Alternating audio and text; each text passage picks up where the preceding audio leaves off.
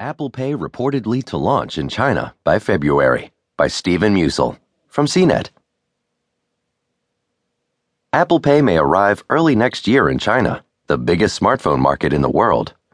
Apple's electronic payment service is expected to launch in China in February, according to the Wall Street Journal.